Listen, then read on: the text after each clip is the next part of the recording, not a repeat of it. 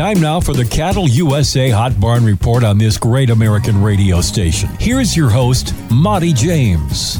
Now, part two of our important interview with U.S. Senator Mike Rounds, brought to you by the Diamond Dozen Reporting Barns of America's Hot Barn Report. Details on sale information at Hot Barn Report on Facebook. M-Cool is one item, and I think that's the best shot we're going to have. That leads into our next question off of Facebook out of Long Prairie, Minnesota. Ever been there? Never have been. Senator, keep up the good work. It says here, what's your personal Farm Bill priorities? Well, once again, I think mandatory country of origin labeling is critical. This is the best shot we're going to get. We do have some senators who represent, the consumers who are starting to recognize that this is not just a matter of truth in advertising, but it's also a matter of making sure that you've got a security in food part of the program as well. So that we're bringing some manufacturing back into the United States right now. Let's keep ag in the United States healthy as well. So mandatory country of origin labeling is probably our primary on it, but secondary along with that. And I got to tell you, I like the idea of holding the big four packers accountable. We were able to get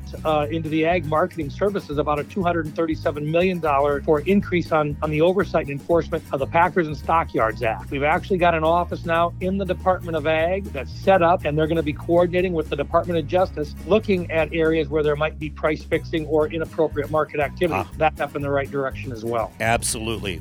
Great answer to that question. Last but not least, off Facebook from Paris, Texas, of all places, what is the top issue concerning agriculture in 2023? Wow, where do you start on that one, Senator? Boy, I'll tell you what, I think it's input. I think a lot of the guys, as long as we've got, some fairly stable and some okay cattle prices right now, we've had some commodity prices that have been up, but you never know how long those are going to stay up. I think the inputs coming in are going to be huge, whether you're talking seed or whether you're talking petroleum products or whether you're talking chemical and fertilizer. I think those are going to be the biggest issues that we're going to have to contend with this coming year. I know some of the guys are buying early on some of the stuff, but with those prices as high as they are, it's going to be tough for a lot of our producers to make a profit this coming year, particularly if we start to see some drop in some of those commodity prices. And that's the part that I think most guys are going to be looking at the most. Yeah, absolutely. Any New Year's resolutions this year, sir? I mean, besides my usual one of trying to lose some weight. You been hitting the gym again?